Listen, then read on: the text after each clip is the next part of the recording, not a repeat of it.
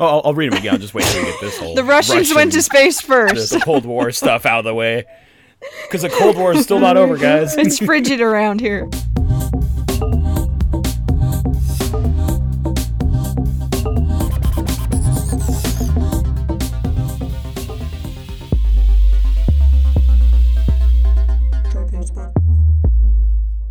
Do we want to get into it? Let's do it. What are we going to do? We're going to fuck, marry, kill some people. That's what we're going to Yay! do. Well, some people That's and a what food we're gonna product. do. Some people and a good product. Okay. I'm scared. So we have Allison Brie, Brie Larson, and Brie as in the cheese. Oh.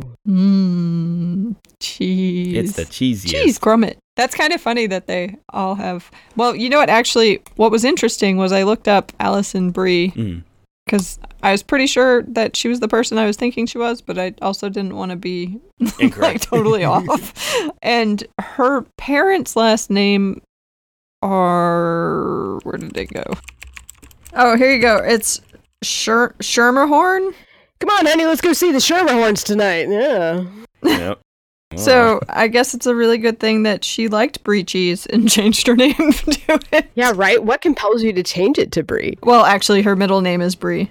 Oh, I thought maybe she had like a fuck, marry, kill experience like I'm having right now.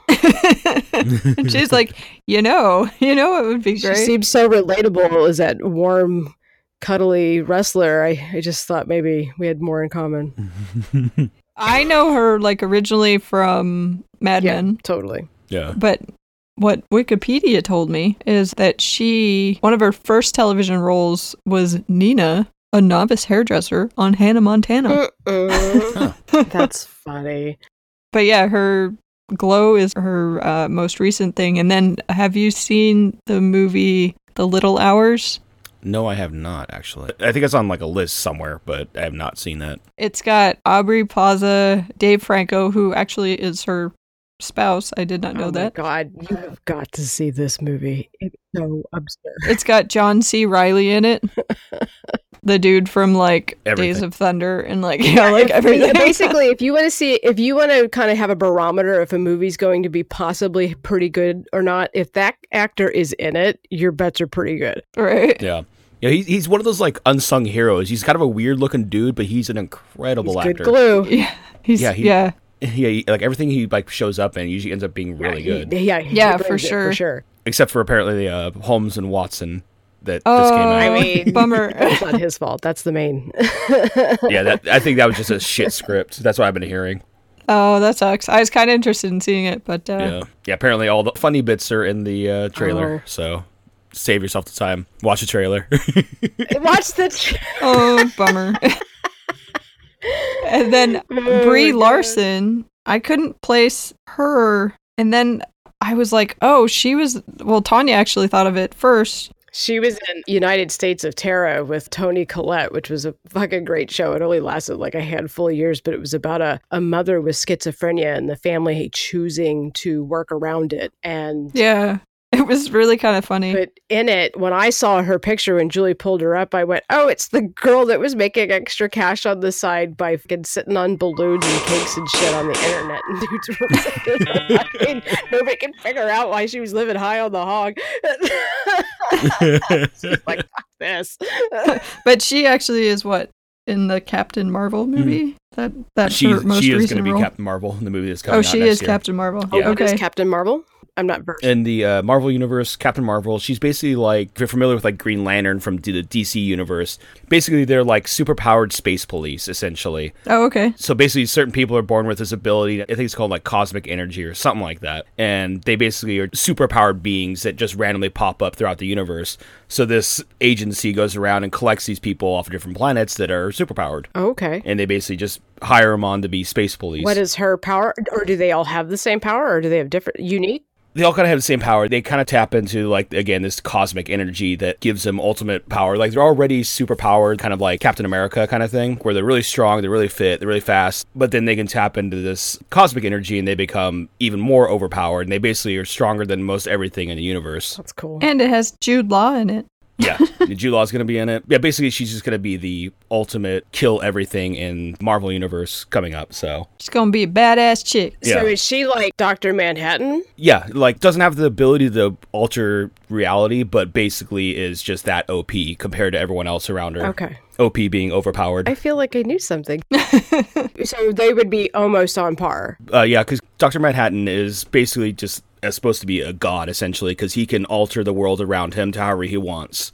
Okay. Captain Marvel, she's just super powered, stronger than anything you can experience kind of thing. That's Similar cool. on par that they're untouchable by us mortals. That's lame, people. So we've explained who Allison Brie is, and Brie Larson, and Brie the cheese. How would you explain Brie the cheese? Yes, It's please. a- Please describe Brie the cheese. What is their role in your life? It's creamy. Brie the cheese. Well, I know it's a French cheese, but let me look. Brie is a soft cow's milk cheese named after Brie, the French region from which it originated. Ooh. It is pale in color with a slightly grayish tint under the rind of white mold. The rind is typically eaten with its flavors depending upon the ingredients used and manufactured in the environment. That is according to Wikipedia. Thank you for that, Wikipedia. Which, speaking of, donate some money to them because they were just having a donation drive last month. So give them some money because we all use them. Totally. I fucking love Wikipedia. Give them your cha-ching. Yeah. I threw like $20 at them. Like, here, thank you for being a resource that I use That's constantly. cool. Right? Say a little thank you. Yep. Clean a national park toilet and fucking donate some money to Wikipedia. This is a rough one because I really like cheese. I mean, we can all agree here that we fucking love cheese. Cheese is I pretty great. fucking love cheese. I don't know if I want to fuck cheese. First off, it sounds like a lot of work with no reward. It sounds like, it sounds warm and It sounds like the Daily Rind. Once you get past that ride, it's all soft on the inside. I mean, I could eat it, but what's in it for me? You get to eat it. Right? A tummy ache. Well, I'm gonna have to say this is a hard one. Fuck, marry, kill wise, because I think I'm gonna have to marry Allison Brie All right. on the multiple boning philosophy that I have of the marriage. Because she's really fucking funny, incredibly smart, and damn good looking. Yep. As for the fuck, I kind of feel like Brie Larson is incredibly young, even though she is only 10 years younger than me. That's still incredibly young. I think when you're worth $10 million, you're available. I do agree. I'm not really like I mean, not under like NAMBLA standards, but like, just make that clear. I'm like, she is adorable. However, the 10 million for a fuck is not really, it's not going to really help me out. What am I going to get out of that? Yeah. Just for, a one night stand. So I may as well just fuck the Brie cheese and unfortunately kill her because apparently she's out to save the world and I'm kind of an asshole, so she's probably not going to like me anyways. So I'm going to have to kill Brie Larson, fuck Brie cheese because I'm French and I love me some fucking cheese, and marry Allison Brie on multiple bonings. In it for the long game. What about you, Tanya? my mouth's agape. I'm not really sure. I don't know how to react right now. This has been like marriage counseling. I've learned a lot about my wife. I like cheese. I can't help it. I have to kill the cheese because it's just, I don't know. I mean, You're not gonna cut the cheese. Ah! oh That's a good one. my god. We'll play that twice just to make sure it sinks in for everyone. Oh, This is when Tanya just backed out of the podcast forever. I'm done with this shit. I'm out. Back it up. oh, it's the worst. I struggle with these so much. But I was happy to see that there were some chicks for a change. I was like, hey, but then I was like, geez, that's no benefit for me at all. I mean, maybe if I had twig and berries for a day and I wanted to skip the pie and try cheese or something, I guess. I don't know. Just throw in the microwave for 30 seconds, then go to town. Oh my god. It's basically just American Pie, the French edition. French edition. Are you saying I'm Jason Biggs? Maybe you're fucking well, cheese. I mean, so Well, I mean, his wife's pretty hot, so it's not a bad thing. Maybe you're fucking cheese. But then, on the other hand, if you had like when I think of it, I think of like the little small rinds, but maybe you can get it in like the big wheels. And if you I'm get that thinking nice and Dauphinois. warmed up, that's like a full body experience. wow, that was a very unsettling mental image I just had. Just somebody going to town so on a wheel of ashamed of cheese. myself.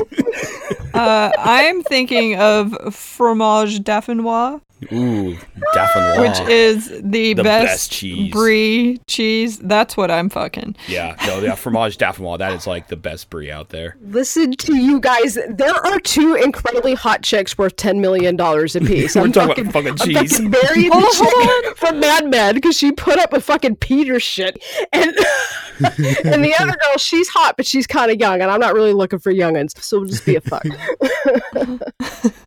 Side note: when I left in Massachusetts, they were like wanted to do something for me, and they were like, "Can we get you a cake?" I was like, "No, I don't really like cake. How about we just have cheese instead?" And they got me a whole fucking giant wheel of Dauphinois, and I was like, "Oh my god, my life is complete." I can guys die look- happy now. Are literally having an orgasm over fucking cheese. Need I remind In you, both there's senses two of the word. incredibly hot girls. Girls, you're mine. Each shoulder's for you. Here you go. I Hey, mean, we're talking about fucking it, not marrying it. He's like, wait a minute, bitch. You don't get to I'm having keep a any one night girl. stand with this cheese. He was like, I know that cheese is going to have one life. Yep. And it's gonna be me fucking it. in my belly. What's your take, Tyler? What's your official selection? I am going to actually marry Alison Brie because I watched Community many years ago, and she's a character in that. And She's fucking funny. What's Community? it's a comedy series. It's about like a bunch of people at community college. It's got Donald Glover. I didn't watch that, but I heard everybody hated Chevy Chase on that. Yeah, apparently he was like the worst in it, but like he's really funny in the show, but like he was the worst on set. But yeah, it has Donald Glover back when he was still young, Gillian Jacobs, Joe McHale, again Chevy Chase, Danny Pudi, John Oliver. Oh wow! I need to see this. Oh yeah, it's on Hulu. It's a fucking okay. great show up until like the last season, but everything before that's really great. But the last season, a lot of the cast had left, so like they kind of improvised Yeah, and it just yeah, did yeah. not work out. Yeah, you gotta pinch it off like a turd, right? Yep. You gotta know when to hold them, know when to fold them, know when to pinch them off like a turd. You better count your blessings when you're sitting on the crapper with time enough for wiping when the deed is done. Yeah. Okay. Yeah, I'm gonna check that out. I'm glad I asked. Cool. Yeah. So I've had the hugest crush on her since those days. So I'm gonna marry Alison Brie. Even though she is married to Dave Franco. Yeah, she's married to Franco. He's the better looking Franco, though. Yeah, but wasn't he also the touchy, gropey kind of Franco? No, that was James. Oh, it was James? Okay. I was like, oh, buddy. No, it's James, but he's in that movie with her, and so she loves him enough to work with him. That movie Julie was talking about earlier with Aubrey Plaza, Yeah. and in that movie, he's like running from what's going on with him, Julie? He like was fucking the queen, and then the king found out, and so he was running for his life. As you will do. And they stashed him in this. Somebody stashed him at this nunnery. John C. Reilly. Oh, that's right. That's right. He pretended to be a mute that he couldn't. Yeah, he speak. pretended to be a mute. And long story short of it, every nun there was taken around with him. I mean, the girls were fucking this guy like nobody's business. So it was hysterical. Nice. So you are. Marrying Alison Brie, and then I'm going to fuck Brie Larson because, I mean, how many chances am I going to fuck a superhero? Like, That's true. I mean, yeah. And I like her work, so she'd be cool to have pillow talk with. And then I have to unfortunately kill cheese. As much as I talked about fucking it earlier, it's gonna man, I'm fucking. Julie's like, I'm sticking by that bucket. That is definitely that was worth my last day of employment. But Tyler's younger than me, so he doesn't. So it's not as. Julie saw her age and big like difference. immediately was like, "Oh my god, she's too young. I can't do that." I was like, "These fuck Mary kills are hard, man." Spoiler alert! We watched another bad movie last night, Ooh. but it was like a good bad movie. Ooh, Oh even my better. god. It was pretty weird. What'd you watch? It was really fucking weird. The Lobster. Have you seen that? Oh yeah, I have seen that. Yeah, I saw it a while ago. We're slow. I don't know when it came out. Probably. Yeah, I think it came out like 2017 or something like that. And I was like, oh, what's this? And I was like, well, this is an interesting concept. And Mm-hmm. then I was like, what the fuck? This is wrong. I was laughing until she fucking kicked the dog to death. And then I was Yeah. like, whoa, wait a minute. It's a really Right? all over the place. You killed my movie. brother. You gotta do what you gotta do. Oh no. Yeah, Tanya fell asleep during the movie, of course. Yeah. Listen. Like that's her thing. I mean, It's sleep cozy is very tempting. And it was raining. I got through enough of it. I watched more of this movie than I did the other movie, which did play a part in my falling asleep. But do you think he blinded himself, Tyler? I think he ditched her. That's the feeling I got. See, that's what I was worried about. I Yeah, because like, it was oh, a no. long was take a of her long just time. sitting there, and it's like, oh. But I told Tanya, I was like, why couldn't they have just worked harder on finding something else they had in common No. besides just being short-sighted? The thing I remember from it was like he had a lot of just indecision problems, and Yeah. that's kind of what led him to that situation. That's kind of how I read it. Then him like being indecisive about them, and then just running off. I don't know. I was bummed because I was like, I want him to go back to the table blind. But then I told Tanya, I was like, well, I mean, in all honesty, one of them should remain unblind and just break the rules because Right, that's what the nosebleeders did. Yeah. yeah, And all they got was a kid. that was their punishment. Yep. That was pretty For funny. people with miscommunications, they give them a kid. Oh, that was great. Sounds pretty great to me. Arguments that couldn't be solved and miscommunications. That was the solution. Yeah. I laughed the hardest when the chick from Extras like really was like, man, it's my last day here. I'm fucking grasping at straws. Look, this is my room number. This is what's going down. This is what I'm available to do. If you want to come by, you come. If you don't, I'm jumping out my window. And she jumps out her window and doesn't die. Because she jumped from the Yeah. first floor. And she's all, what is wrong with people? But I laughed at that shit because I pretty much feel like we're still very thin veneer. Yeah. We're getting there, folks. Right? Slow and steady. But on the plus side, it's kind of bringing out really cool things too, because people are like volunteering to like come and help take care of the parks, you know, which I think is a good idea because it was pointed out, it's liberals that are kind of most affected by the shutdown. Yeah. And I think there's some quasi validity to that statement, as most things that come out of his mouth. But what it's done is, you know, like down in Joshua Tree and things like that, people are working fucking 6, 7, 8 hour days. People are fucking putting their money where their mouth is. And, you know, that's Oh, the yeah. best of liberals. So. It's fucked up. So Yeah. there's it's good, but boy, they're testing the boundaries. I'm just getting tired of all this winning. This just in, January 21st update, 2019 shutdown. People are dicks and have started cutting the trees down in Joshua Tree National Park. So thanks, assholes. Yeah. Let me see. I had that article actually. I don't know if you guys even saw that was even going on, which concerns us a lot, you know, really here in California, because we have so many parks. Yeah. And they need to be maintained because, you know, fire hazards. Yeah. In particular, we have an influx of tourism that I think other states, unfortunately, don't get to have the same experience of. And I had a Groupon for Yosemite and I called, you know, to schedule it to use it. On the recording, they were like, we assure you that Yosemite is open and it will remain open during the shutdown. So I don't know how they're doing that. a very overwhelmed skeleton crew and a handful of volunteers. But I think people live there Oh, yeah. Yeah. Yeah, more than at other parks. Yeah, so because its location, a lot of the people that work there live on site. I remember because, you know, when I go to visit, you drive by and you see where the employee housing is. yeah, which is cool, Yeah. Being able to live in Yosemite would be fucking rad. right? That wouldn't suck. You know what did suck though is like we thought about going and I looked at the weather and it was like 17 degrees out, and I was like, "Ooh, that's freezing." Yep. Maybe I don't want to go right now. I always liked going Yosemite in the winter because that's like the time when nobody else is there. Nobody's there, and it's like snowy and kind of cold, so you experience like an actual winter, but you can leave when you're done. Yeah. And they keep the roads cleared of snow and whatnot, so it's like you can still get around.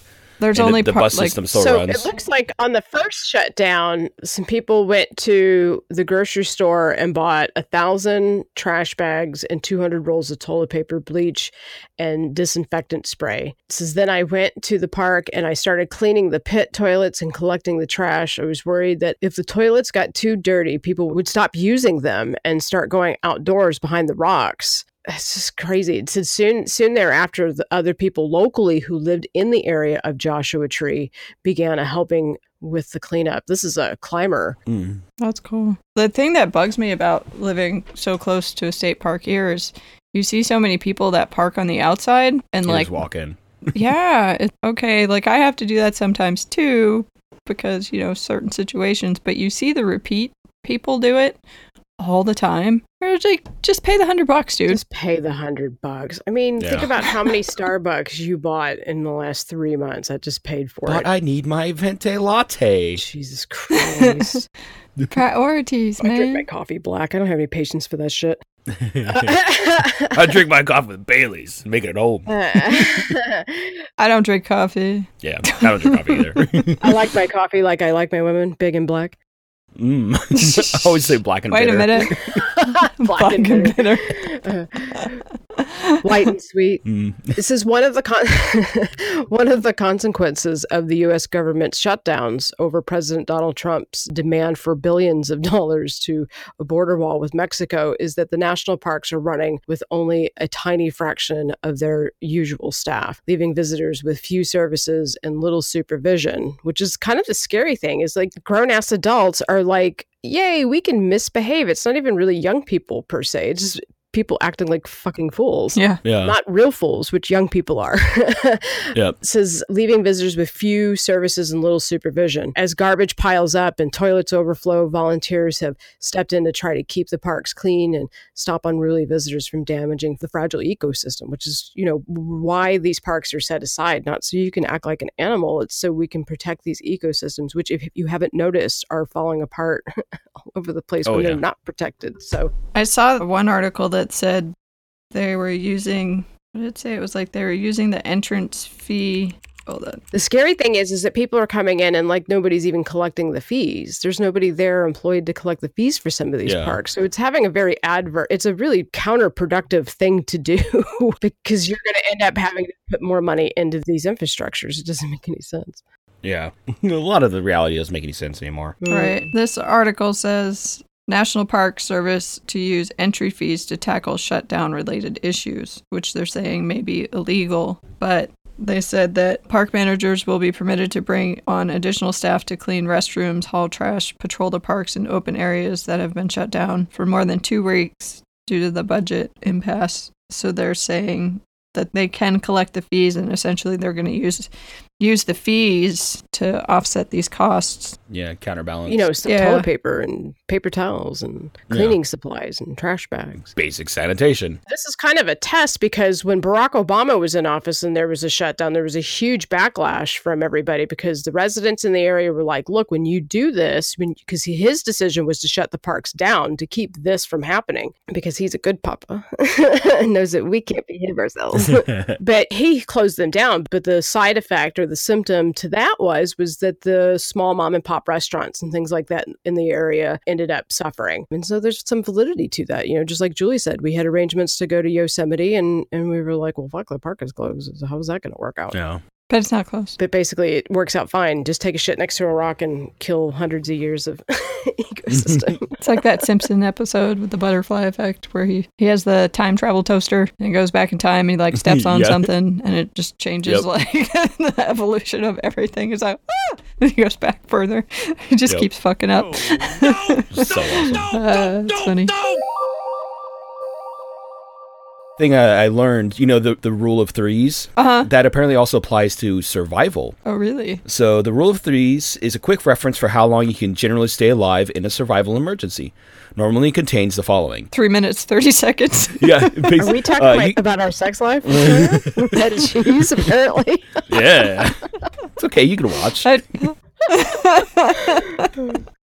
So normally, like in these situations, you can survive 3 minutes of severe bleeding, or 3 minutes without breathable air, or 3 minutes in icy water. You can survive 3 hours in harsh environments, extreme heat or cold. You can survive 3 days without drinkable water, and you can survive 3 weeks without edible food. That's amazing. So 3 is the magic number. Yeah, so 3 is that's apparently where originally the rule of threes came by. Then people adopted that to the whole celebrities dying in threes and blah blah blah and all that other stuff. Right. Everything happens in threes. Well, like in design, the rule of thirds. Yeah. Well, let me Google the rule of thirds. Yeah, I know for like photography where you kind of like you don't put the subject you want like right in the center. You put it off in the either 1/3 or 2/3 in the frame. Yeah, the rule of third. It's just where your eye is naturally drawn for some reason. Like you're not really going to look at the center of something. I was trying to see if this had a good rule of thirds. Is a rule of thumb or guidance which applies to the process of composing visual images such as designs, film, and paintings. But there's also I don't know, it just looks more appealing for whatever. Is this the same as the golden rule? No, that's the other one I was thinking. And there's the golden hour, too. What are these things? The golden hour is in cinema. It's the hour after sunset when like the lighting is beautiful and like cinematographers perfect. just basically jerk off all over that concept. Right. Oh. When I was in Hollywood, you like spent the whole day setting up to be ready to go right when that happened. Yep. Yeah, so right after sunsets, you have like a little bit of time when everything is just lit beautifully, and then that's it.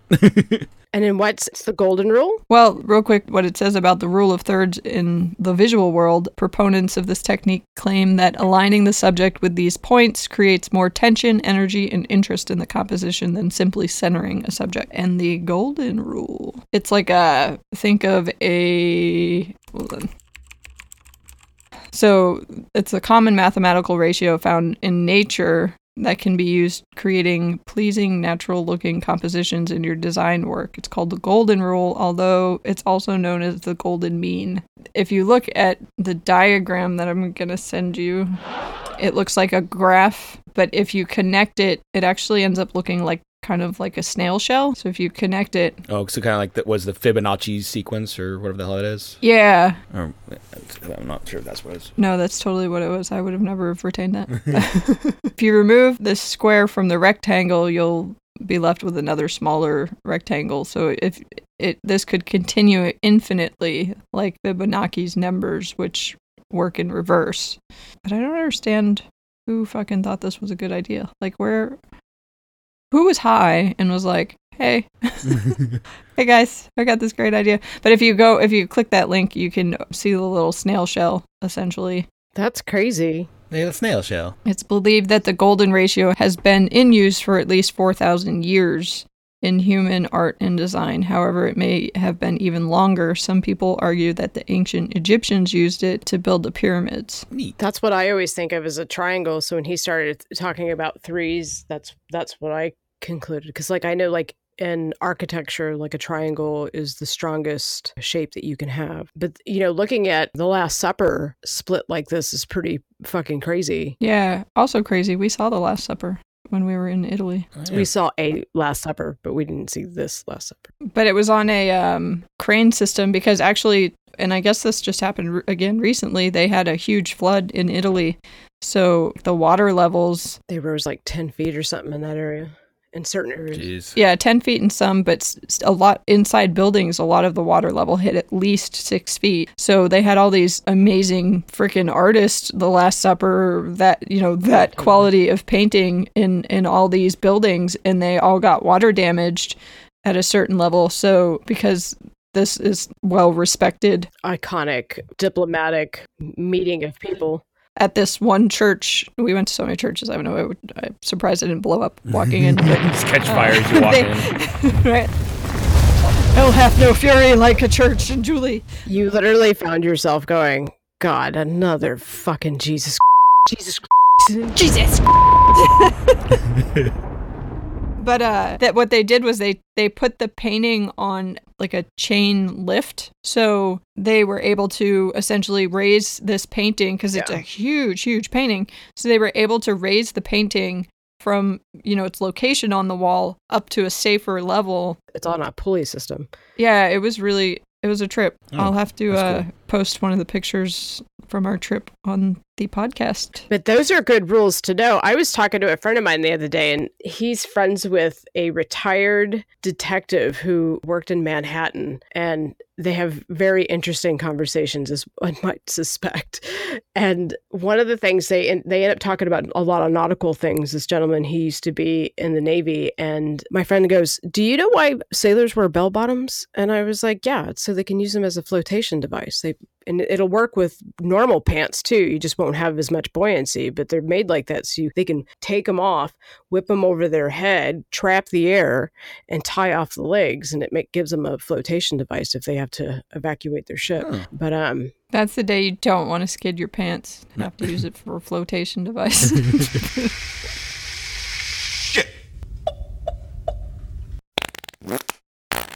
I've lost the bleeps, I've lost the sweeps, and I've lost the creeps. The what? The what? And the what? You know, the bleeps, the sweeps,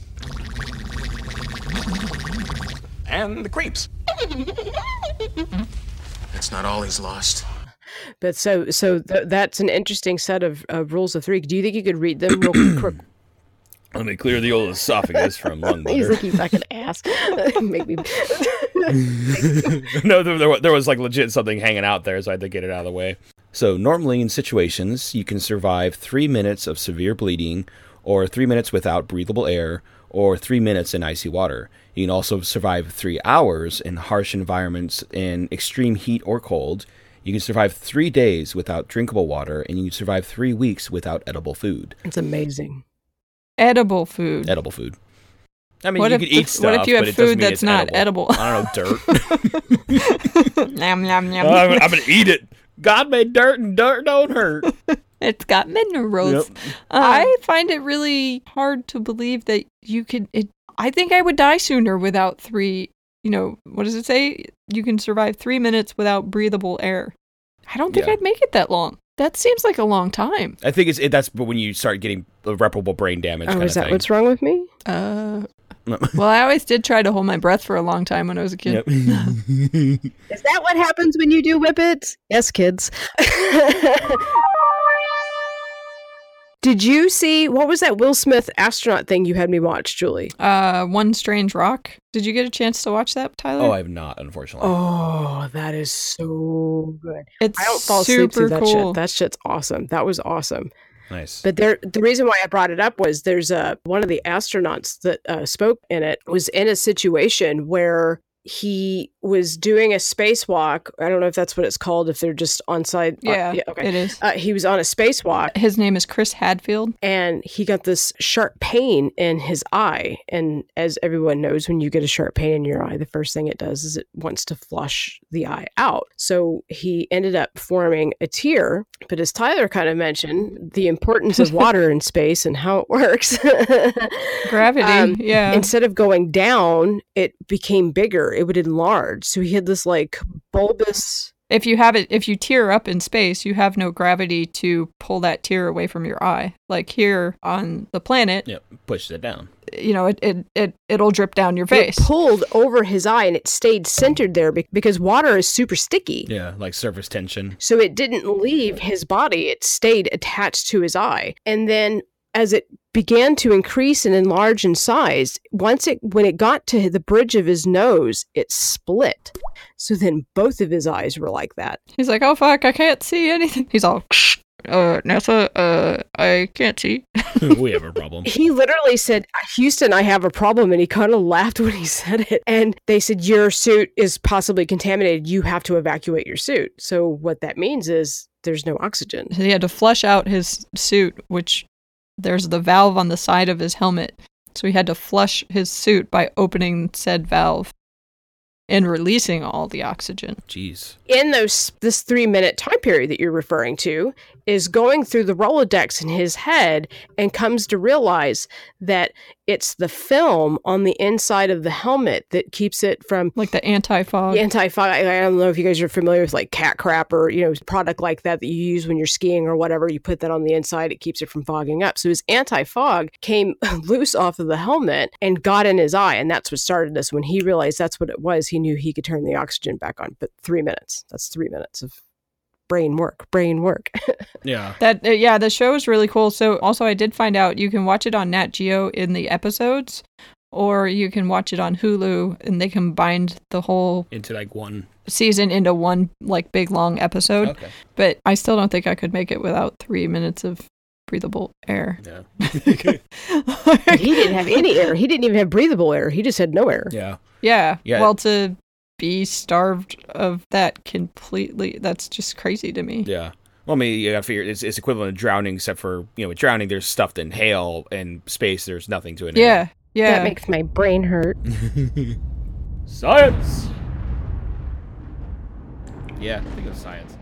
Also, what was interesting, you'll have to watch it and we'll have to talk about it a little bit more. But one thing that was interesting is our atmosphere has a perfect mix of 20.95% oxygen. Mm. And that's all the air that our planet has Yeah. with all these life forms and shit. And it's a lot of That's- nitrogen. Yeah, there's 78% nitrogen, 78.09% nitrogen, which I thought was pretty crazy because, I mean, as humans, we like oxygen. Yeah. If I'm in a spacesuit draining out my oxygen, that puts me in panic mode. But to think there's only 20.95% oxygen Yeah. in our atmosphere. Our lungs are just filtering out the good parts of the air.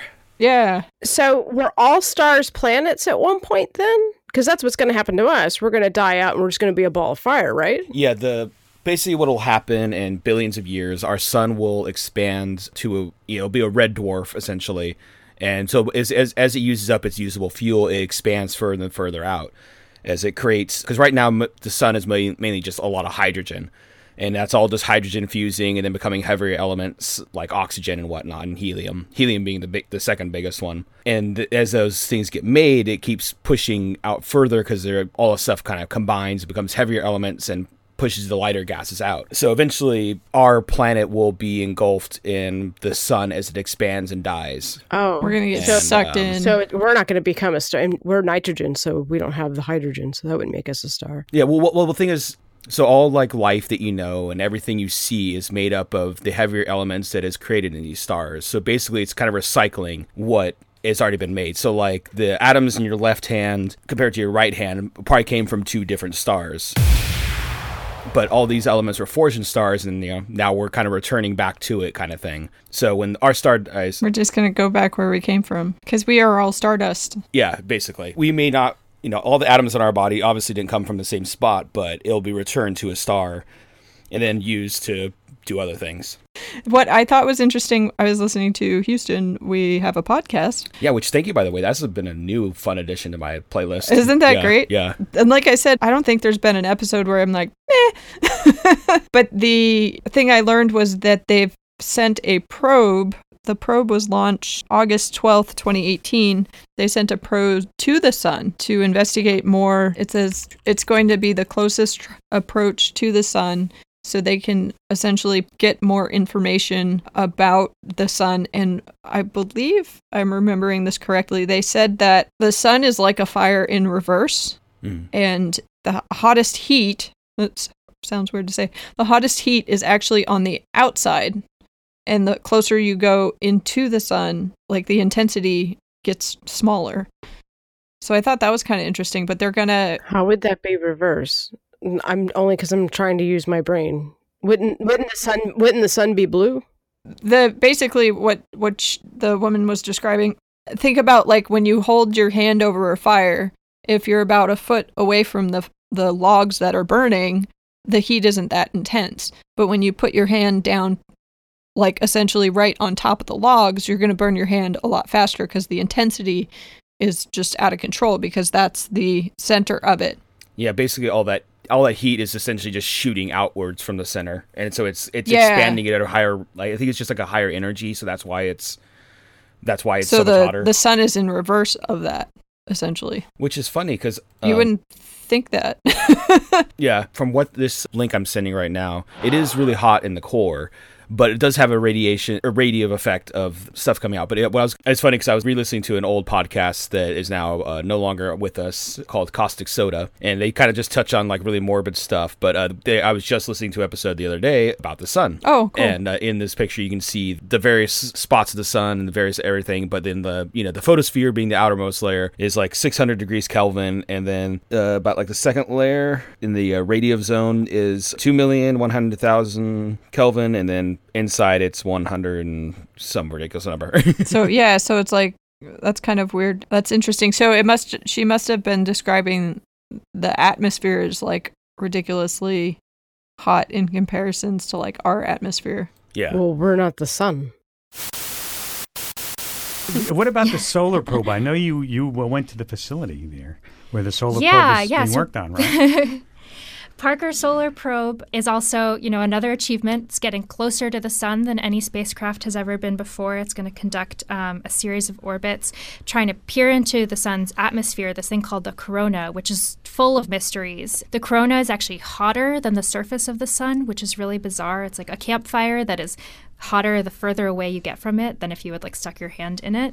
And that's important because stuff is happening in the corona that affects Earth. These things called coronal mass ejections, big explosions of energetic particles that can come to Earth, interact with our atmosphere and cause auroras. They can interfere with spacecraft, and they can even induce currents in Earth's surface that could interfere with our electric grid. So it's an important thing to study, and we're just getting our first close look at it.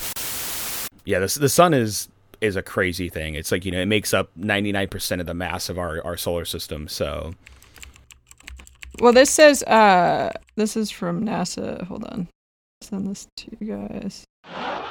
The sun's atmosphere is hotter than the sun's surface. That's what she was speaking of. Okay, so that makes sense. She's saying that the sun's atmosphere is hotter, so this is the only probe that's going to allow us to essentially get close enough, because it is essentially a fire in reverse. So think about, we're going to be sticking this probe directly on the burning coals of our fire, but it's just farther away from the sun. Does that make sense? Is this the sun in this photo? The link that I sent you, actually, that does not look like the sun, but yeah, it's done through some kind of filter, obviously. Yeah, I was gonna say, kind of looks like the world. Well, I only asked that because in what I understand about heat is that it's blue when it's hottest. Or did I make that up? Well, a blue flame is more concentrated. Yeah. That has to do, I believe, with the oxygen levels, though. Oh, that makes sense. You know, when I think of a blue flamer. Nice. It says, okay, why is a flame blue? This is due to the incandescence of the very fine soot particles that are produced in the flames.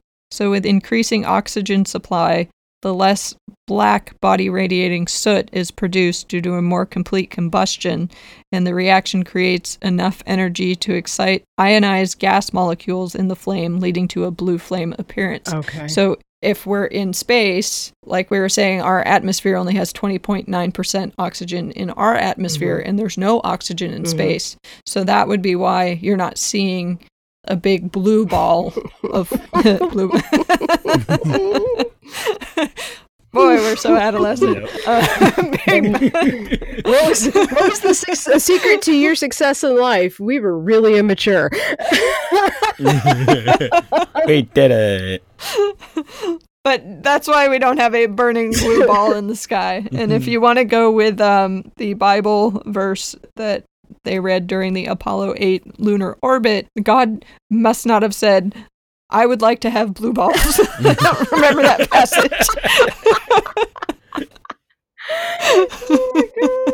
But that's another thing that's cool about the Houston We Have a Podcast is he's going back through like all the Apollo missions. And I didn't know, like, I mean, you know about Apollo 13 because Tom Hanks was in it, but like all the other Apollo missions, the one that orbited the moon, that was like almost more important than us landing on the moon, because without that mission, we wouldn't have ever landed on the moon. and we wouldn't have beat Russia to space. So that was kind of interesting. Well, they beat us to space. We beat them to the moon. Oh, yeah, sorry. But they actually, I guess, just gave up on trying to send humans after well, Russia was first in space. They sent, like, tortoises and they sent animals. a dog. And they were the first to send people into space as well. But we were the first to orbit the moon. Or orbit and land. And that was the space race, essentially, was who would land first. Mm-hmm. Tyler, can I have you read those heat statistics, the temperature again? All right. So starting from the outermost and working our way inward, there's the photosphere, which is 5,700 odd degrees Kelvin. Then going down one layer, we enter the convection zone, which is a little less than 2 million degrees Kelvin. And then further in, we hit the radiant zone, which ranges from 7 million to 2 million degrees Kelvin. And then at the very core, the temperature reaches 1.57 million Kelvin. That's a lot of Kelvins. Hot as fuck. Basically, if you were just anywhere near that thing exposed, you would just be atomized instantly. Right? You wouldn't know. Yeah, it'd be a little, and that was it. Right? And like all your atoms are gone. That was awesome.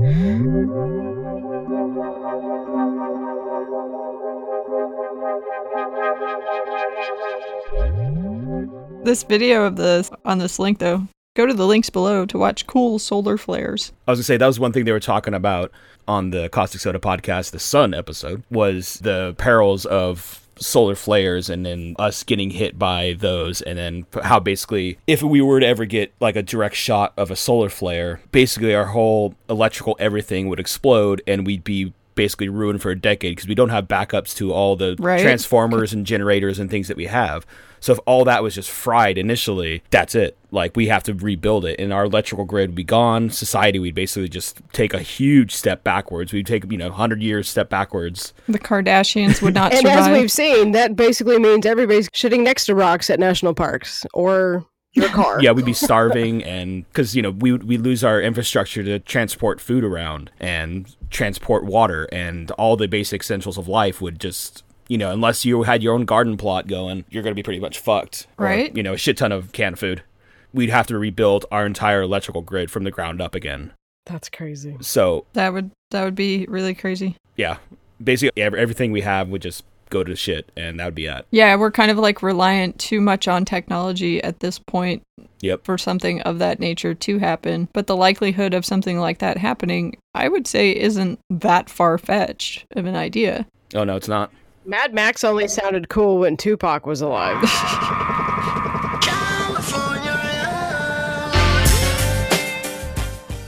Sounds terrible. Where was that article? There was an article I saw, and it was talking about... Oh, yeah, here it is. So a supernova that happened 2.6 million years ago is kind of pinned as being a cause of one of the great mass extinctions of the Earth. There's been, I think 6 or 7 mass extinctions of basically life being wiped out on Earth. Okay. And apparently, if, humans were alive during that time, they would have, I think it was a 50% increase in risk of cancer just from the radiation bombardment. Oh, wow. And I think the article mentioned something about how that was, megafauna, like the megalodon, like the giant shark. Apparently that is attributed to them getting wiped out. Oh, wow. Was this huge, basically, radiation dump from a nearby exploding star. That's crazy. Do what? Yeah. Oh, an exploding star caused the extinction of a shark? Yeah, among a bunch of other species. But that's what I think killed off the megalodon. Got you. Sorry. Yeah. That's kind of interesting. I was listening to another new podcast the other day, Sci-Fry, Science Fridays. Oh, Science Friday?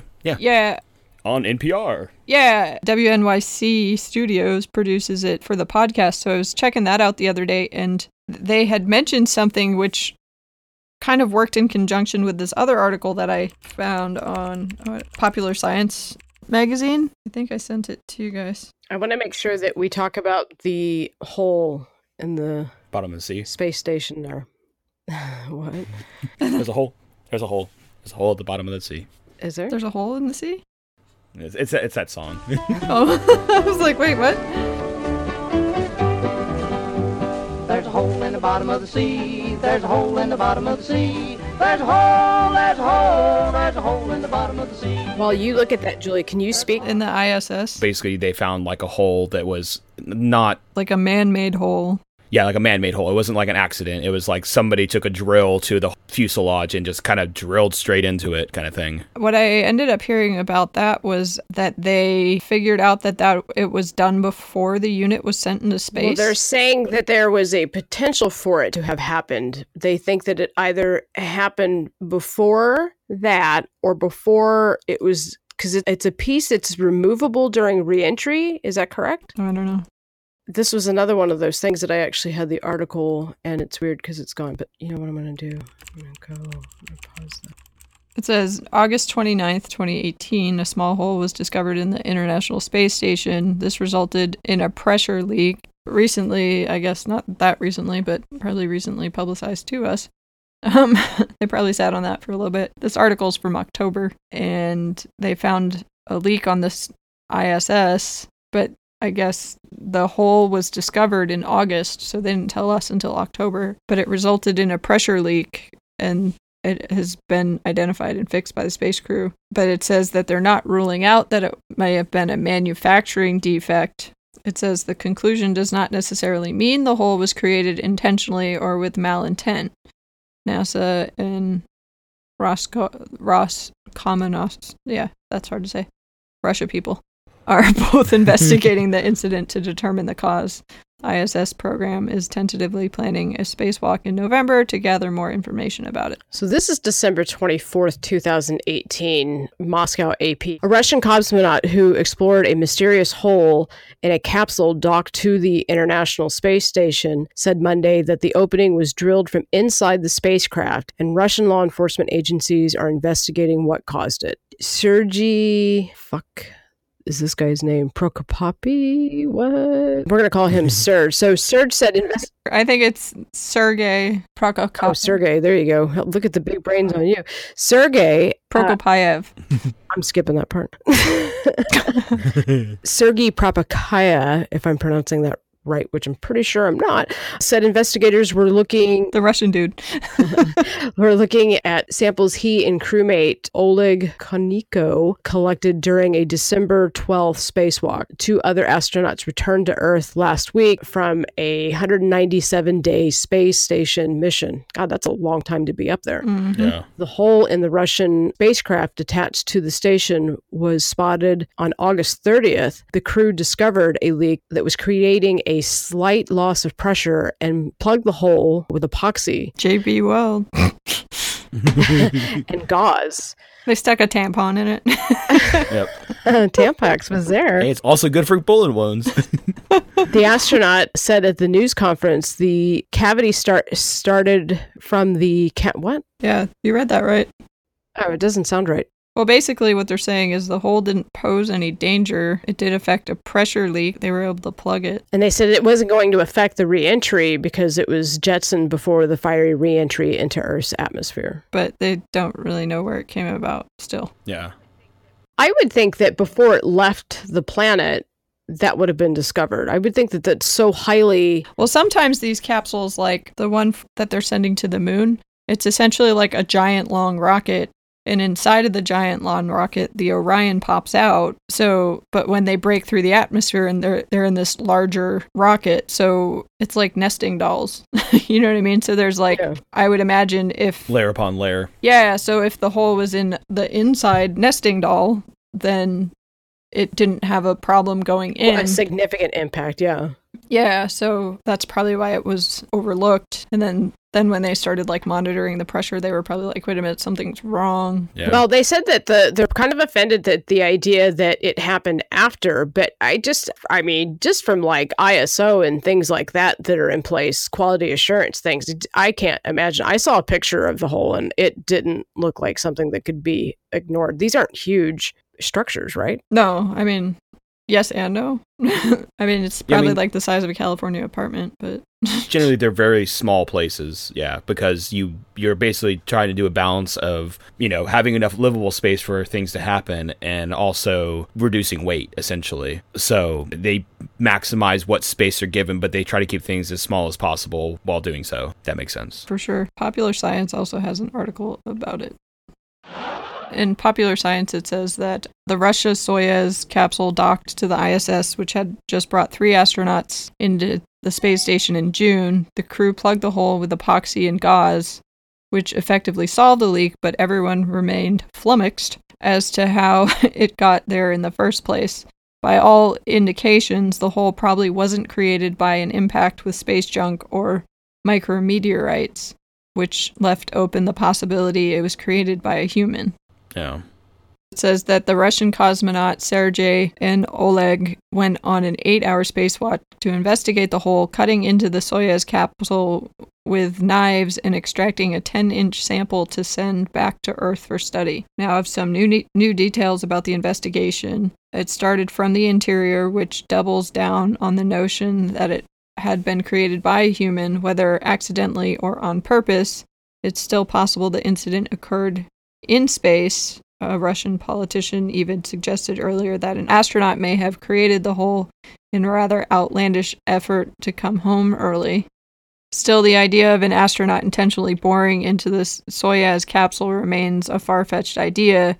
It's extremely hard to drill holes in microgravity, and it's difficult to imagine an astronaut trudging through the close quarters of the ISS with a hand drill off the books, because everything that you touch and take, you have to log. And basically every bit of your day is accounted for. Right. And this cosmonaut himself explicitly brushed off theories that the hole was made by astronauts aboard the ISS, saying, "You shouldn't think so badly of our crew." I think that's true, and they're hoping that seed sets in. Didn't you say the last podcast these people were working for free, basically? Well, the way that the Russia, whatever their fucking version of NASA is, it's a government agency, so they are, essentially don't get paychecks, but their housing's paid for, their food's paid for, and the paychecks that they do get is essentially like incidental money. So if they don't get paid for weeks or months on end, which does tend to happen to them a lot, they're not that put off by it because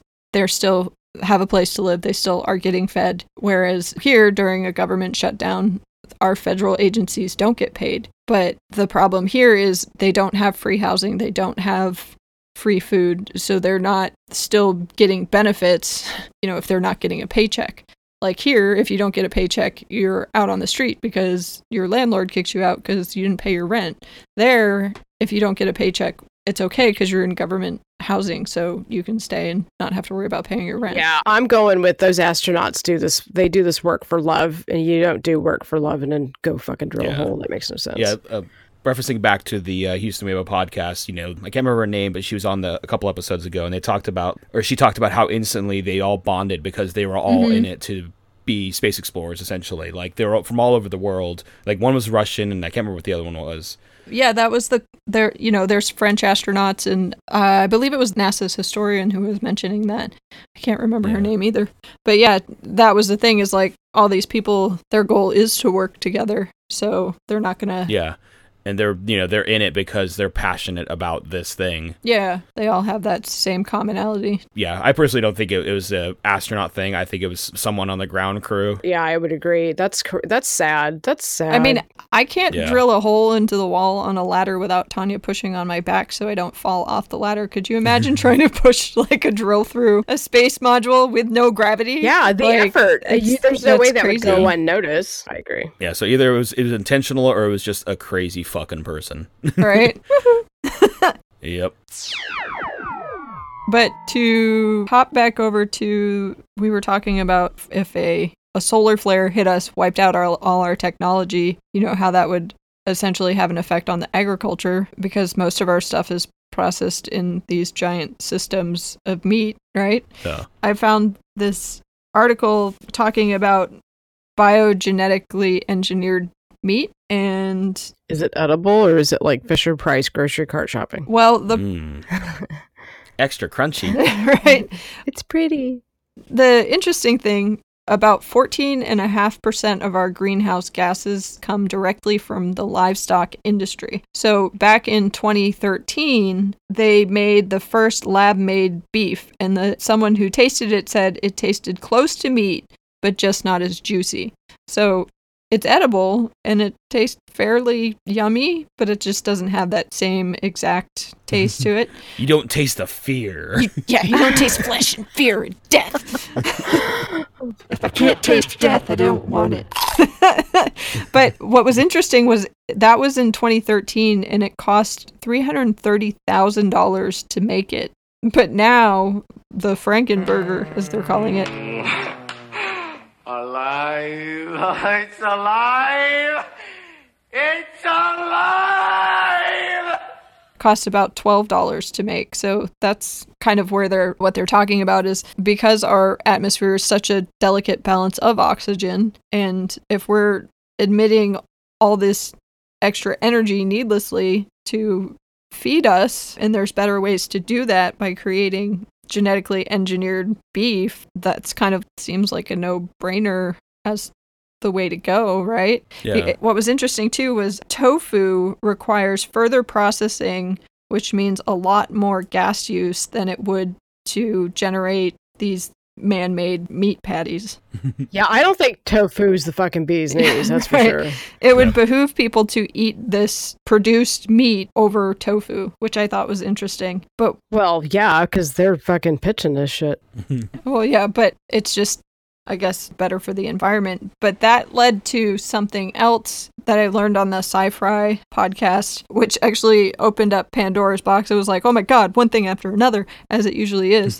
The internet downward spiral, or the golden rule, we'll call it.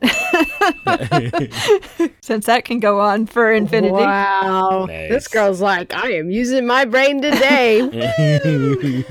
But I didn't know this, and I believe it was back in October. I must have just skimmed right by this. There's a scientist in China who claims to have created the first genetically modified babies, which is causing a huge uproar in the scientific community because of ethical reasons. Hold on.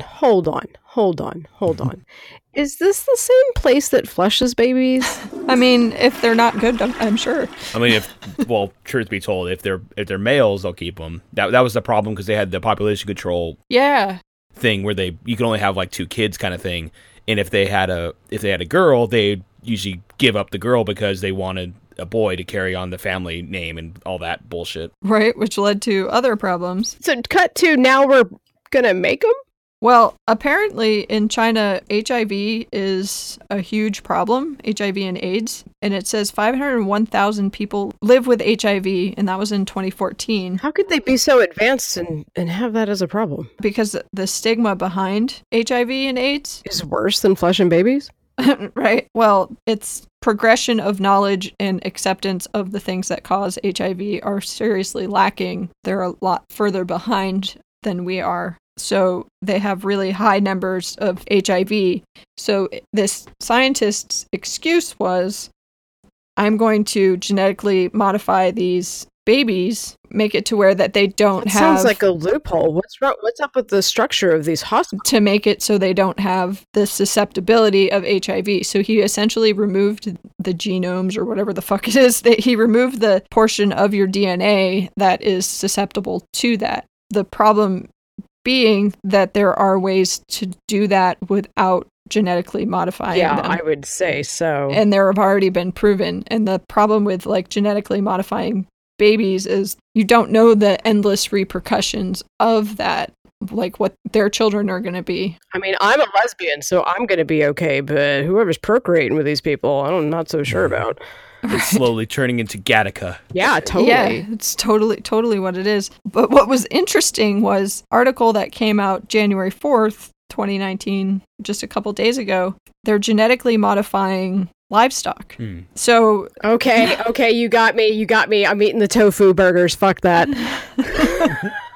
I'm out. So a month and a half earlier, so this is January, so in October, they genetically modified, or genetically edited, they're calling it. The fear right out of them. the embryos. So cows have been implanted a month and a half earlier with embryos genetically edited to grow and to look like males regardless of their biological gender. Because male cows that's working out so well. Produce more meat naturally. So beefy. Right. Androgynous. Here comes Dick. He's wearing a skirt. Here comes Jane. You know she's sporting a chain. Same hair, revolution. Same build, evolution. Tomorrow who's gonna fuss? And they love each other so. Androgynous. This was surprising. So far, gene editing tools have already jump-started research worldwide, and they've created more than 300 pigs, cattle, and sheep and goats. So there's already 300 genetically edited animals out there. What was interesting was the benefits of the male cattle is that they also gain weight faster than females. It says that gene-edited plants will soon be in grocery stores. They're already in grocery stores. Tomatoes are genetically modified with fish. I was going to say, those we've been doing that since the beginning of agriculture in a way. Like grafting. We've been cultivating and breeding certain species of plants and animals to be beneficial to us. And it's just now we're getting down to the cellular level as opposed to just artificial. Yeah. But they're saying, so that's acceptable, right? Because it's just plants. But tinkering with the DNA of animals is what they're concerned about because it has more of an uncertain future. So if they're concerned about this with animals and this guy's doing it with babies, that's fucked, right? I mean, I'm pretty sure that's what led to Sodom and Gomorrah. Yeah, sure, fuck it. Let's just fuck. I mean, at least I can get a euphoric response out of that for like a fucking second. Holy shit. Going out with a bang. Right? What's going on? Both intentions. What was interesting is, so this is kind of a problem, the same problem that Elon Musk addressed with AI. We need to set forth all these rules and regulations about essentially the unknown before we even know what it could potentially lead to. So the FDA announced that in late October, they're going to be issuing new guidelines to calibrate the risks and regulations of these types of products. They said that... Let's just back up for one fucking minute. If we have the ability to do that, they have the ability to, at least at the most basic level, control HIV in their hospitals there. And it doesn't even sound like that's happening. That's something... I mean, that's a big... Those numbers are off. Those are off the chart numbers for a civilized nation. Yeah. Yeah, and a lot of HIV can be prevented just merely through education. But the stigma of the education of something of that nature, it's not in their culture. They haven't had their Ryan White moment yet. That's, I think... Basically. Well, I mean, look how long our government sat on the HIV epidemic before they really did anything. Oh, I know. It's changed the trajectory of this culture dramatically. Art and... Because it was only affecting the gay community, so they're like, oh, fuck it. It's changed literature. It's changed any art, any medium of art, painting, photography. It's taken the sweetness out of our society, for sure. We're a very open and progressive country compared to China in a lot of ways. So that, that's a problem. They did a poll on biologically engineering animals, and people said that they're less comfortable with eating a biologically engineered animal versus a biologically engineered plant, which I find, I mean, okay, I guess we're comparing apples to heartbeats, bovine, but it's not that much different, and they already have a couple of things that they've been doing for essentially decades. They've been transferring genes between species in labs. They've repurposed a gene found in bacteria to reduce pigs' phosphorus pollution levels. And in the United States, there's a company called Aqua Advantage Salmon, which actually isn't being sold because of labeling requirements, but it's genetically modified salmon that is essentially okay to be consumed. So we have all these things sitting here. I feel so bad for the people in China. Right? Yep. Well, here's the interesting thing is this article about the meat. They speak of this, it's an acronym called the CRISPR, which is short for Clustered Regulated Interspaced Short Palindromic Repeats. Right, exactly. So that's sounds nice and crunchy. Organ chips sounded tasty. This sounds like shit. basically it's a cheap and easy way to make targeted cuts in the genome and make the changes and insert new genes instead of introducing it into the DNA, so you can introduce it into the genome. But that's the same thing that this doctor in China used. And they basically said that they describe it is so easy that a high school student could do it. I was like, that's freaking scary. Like, I don't know if we should have something in our technology that easy. I know. You see one person smoking a fucking Tide Pod and they all start doing it. Right? Oh, God, that was a thing. I forgot about that. Thanks, 2018. Yeah, you really were the shittiest year. Yeah, totally. What was interesting is the FDA declared that gene-edited animals aren't considered drugs, but they contain a new animal drug. So this is like something that essentially is developing way faster than like anybody can think of any regulations for. Well, it's a good time to do it too, because there's so much pollution in the news right now with everyone's insanity. Everybody's like, it's like a fucking free-for-all. Everybody's just trying to stay out of the fucking mosh pit. Yeah. That's true. And this scientist, the college that he works for, they're saying that he's been on unpaid leave. He went rogue. They're not trying to take any credit for it because, he's in trouble with the scientific community. So the school doesn't want to go down as having broken these rules or anything of that nature, you know what I mean? So they're like, whoa. Whoever investigates this ultimately is going to be the winning party of this, because they're going to be like, well, now we know. Yeah, well. Yeah, it's one of those things. I know we basically have to start doing GMO, essentially, like on our plants and on our animals, if we want to be sustainable and keep ourselves alive. But at the same time, we do need a shit ton of regulation and really need to be careful what we're doing, what we're introducing into our ecosystem. Yeah. Because there's a lot of unknown variables. But I don't ever think like, GMO is like inherently bad every time, but it's one of those things we have to proceed with caution, and it can help us. No, it's true. I mean, Bill Nye changed his stance on GMO. Yeah. In 2005, when I did a show called The Eyes of Nye, companies like Monsanto had patents on genes, and people were questioning whether or not that was ethical. And my concern was the ecosystem. He went from like being completely against it to, okay, I've learned more about it.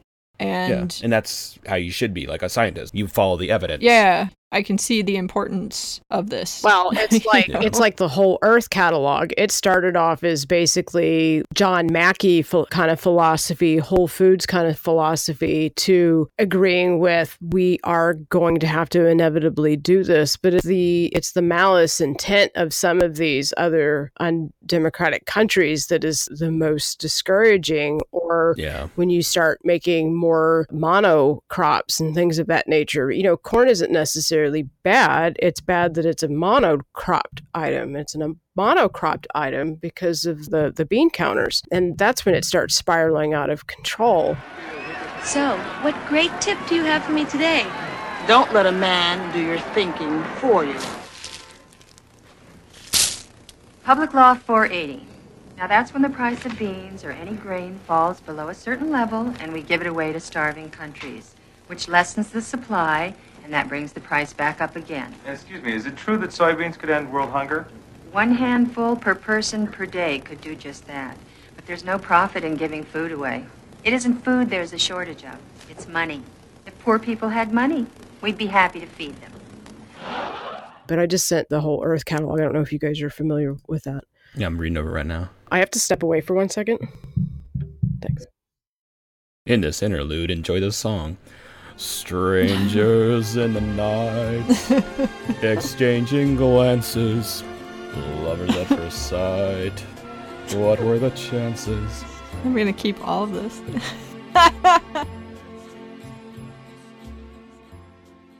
I'm back.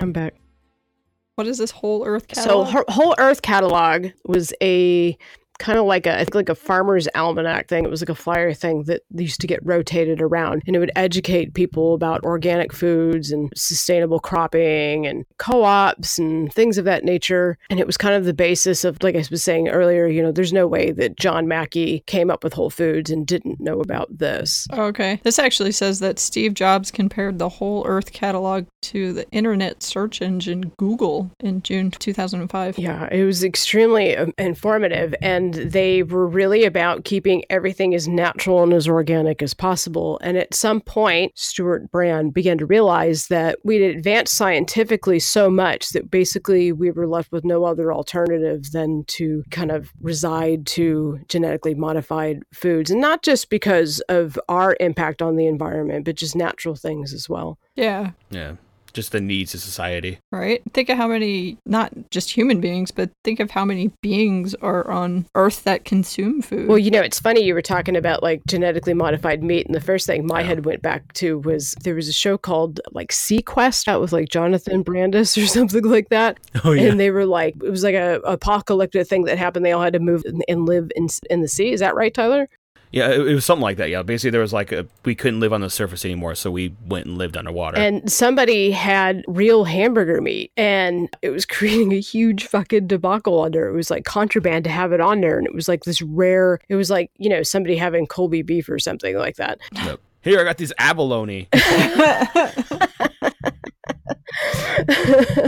Who's thumping their mic? Somebody's tapping their finger or something. Oh, I don't know. I don't hear. Well, it's not me. Maybe I farted. Maybe that was it. Maybe it was just shaking. If you could fart in that kind of... I do hear it. That's weird. I've been working on my kegels, guys. I'm really good at it. Oh, what? Yeah, it sounds like it's coming from your side. I don't know what it is. Maybe it's just feedback. When Tanya was telling me about the coveted beef on Sequest here, I was like, oh, that reminds me of the Wolf 359 podcast, how they like didn't have coffee and how they made like that weird seaweed kind of, it wasn't really anything resembling coffee, but it was the one thing that they could consume daily like a coffee. I was thinking to myself, why don't they have coffee? And then I was thinking, oh, they probably don't really want them to have any kind of stimulant whatsoever. Astronauts must be like straight edge. Astronauts are probably all straight edge. You probably wouldn't want them to have any kind of stimulant. Well, yeah, because caffeine is also a diuretic, so it makes you pee more and you become less hydrated. Don't have that much space for all that. It's a useless supply. Yeah, basically, it's going to make you pee more and you're going to have to drink more water to counterbalance it, so you're going to need more resources to consume a resource, What was interesting was this Houston, we have a podcast episode about Apollo 8, which oddly enough, there's a photo of the Earthrise photo, which was taken on the Apollo 8 mission in the Whole Earth Wikipedia link you sent. But when they did the Apollo 8 mission, it was Christmas Day. And they said that, the food was notoriously crappy on these early missions. I don't know if they can boast that it's really that much better now, but I'm sure any improvement is appreciated. They did send them up there with like turkey, cranberry, and... Yeah, they got like a turkey dinner with potatoes and like... But they actually sent them with brandy, I guess. Oh, yeah.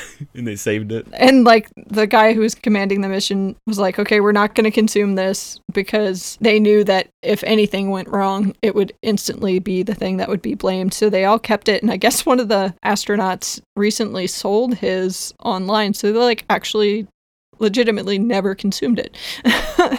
What? Yeah. Find that. He sold it? How much did he sell that for? I bet it was amazing. Made a shit ton of money. He's retiring with that money now. Right? Shit. Heritage auction items. This was the only alcohol allowed on the Mercury, Gemini, or Apollo spacecraft, because NASA's like, no. I can't believe they sent it. I mean, like if somebody ended up with like a toothache or something like that, I guess that would be... Well, they were trying to like help them. Their morale. Who was this guy's name? Yeah, John Lovell. Astronaut John Lovell. Yeah. Going home and get life a little pickle tickle. In the Pacific Northwest, which is my territory, we have increased sales 106% in the last 12-month period. And this with a war on. If I had your job, I'd kill myself. But I don't know how much it's sold for. Yeah, it doesn't seem like it says. Undisclosed amount. Probably. Balls! Does it really? I don't know. I just flashed back on the, speaking of the Houston Maple podcast, when Anne McClain, she was on an interview and she talked about the first thing she was going to do was go to the observation room, and this picture of her going to the observation room was like the first thing she did when she got there. It's a really cool shot. Oh, Anne McClain was the astronaut who flown over a dozen different aircrafts, helicopters, and planes and shit. Yeah. This image is super cool. It reminds me of the one of Peggy Winston in the observation deck on her last ISS mission. She was the main... She was one of the astronauts featured on One Strange Rock. They showed her up in the observation deck. It was really cool. Oh, nice. It was cool to hear about her parents, and now having seen some sci-fi movies here recently, it was interesting seeing The Arrival and then watching this, because I was like, oh, they must have taken from her story a little bit, you know. Inspired by real life events. Yeah, they list what this sold for. I think, Tyler, you are correct, an undisclosed amount. Yeah, sometimes when it's something like that, they just don't say how much it was because it was like done in private kind of thing. But it's kind of cool because you see the bottle, it's still sealed in the package, and the images show like a letter of authenticity. So it's kind of cool. So get your brandy out, kids. It's going to be a rough 2019.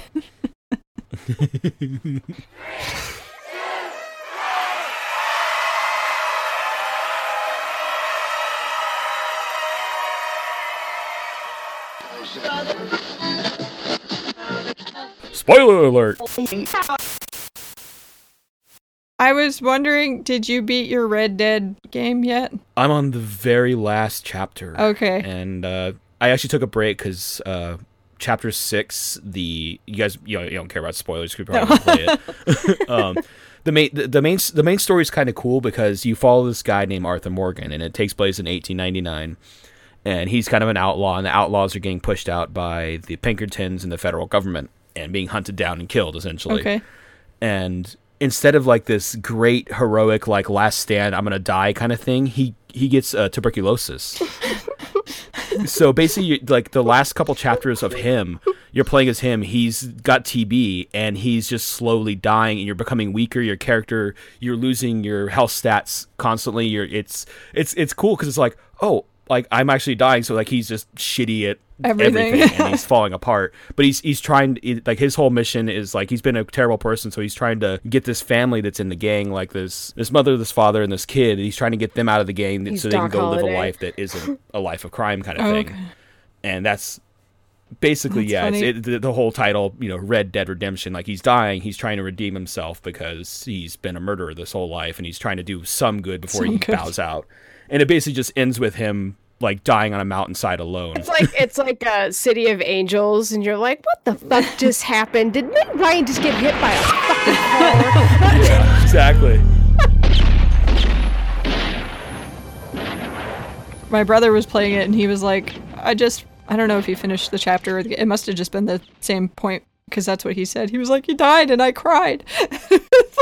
Yeah, it was one of those like, it sucks because like I had the same horse the whole game, and then your horse dies in the last mission, and then the main character dies in the last mission, and it sucks because you can develop a bond with your horse, and your horse gets better and stuff like that. And if you have like the ultimate bond, like there's is depressing. Yeah, that's why I didn't play for 10 days after this, because I was like, fuck, that was I cried, like it was rough. First, that was actually kind of cool. Okay, that's depressing as shit though. The first Red Dead Redemption was like one of my favorite games ever, and this one was like even far superior to that. It's just really good storytelling, really good gameplay, and it just there's more to there's way more to it. That's actually kind of cool. Yeah. It's one of those games like I'd make an argument that video games can be art. There's a lot of stupid fucking video games out there, but also the same side there's a lot of stupid fucking movies, but occasionally you see ones that are just like, holy shit, you like it's worth it. It's a story, it's a wonderful, well-crafted story, but they worked on it for like 8 years, so yeah, right, so it better be good after that. Yeah.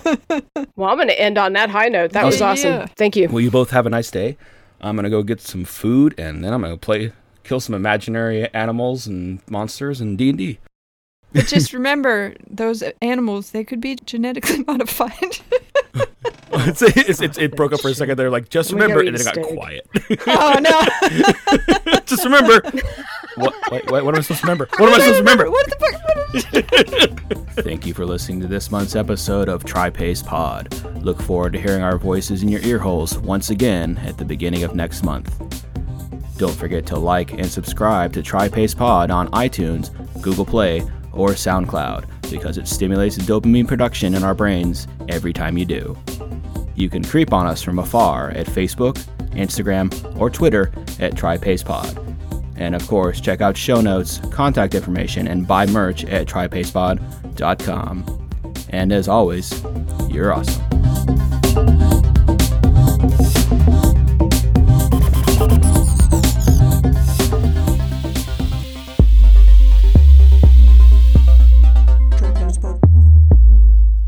Yep. I get my nerd on and I just get all excited and I can't contain myself.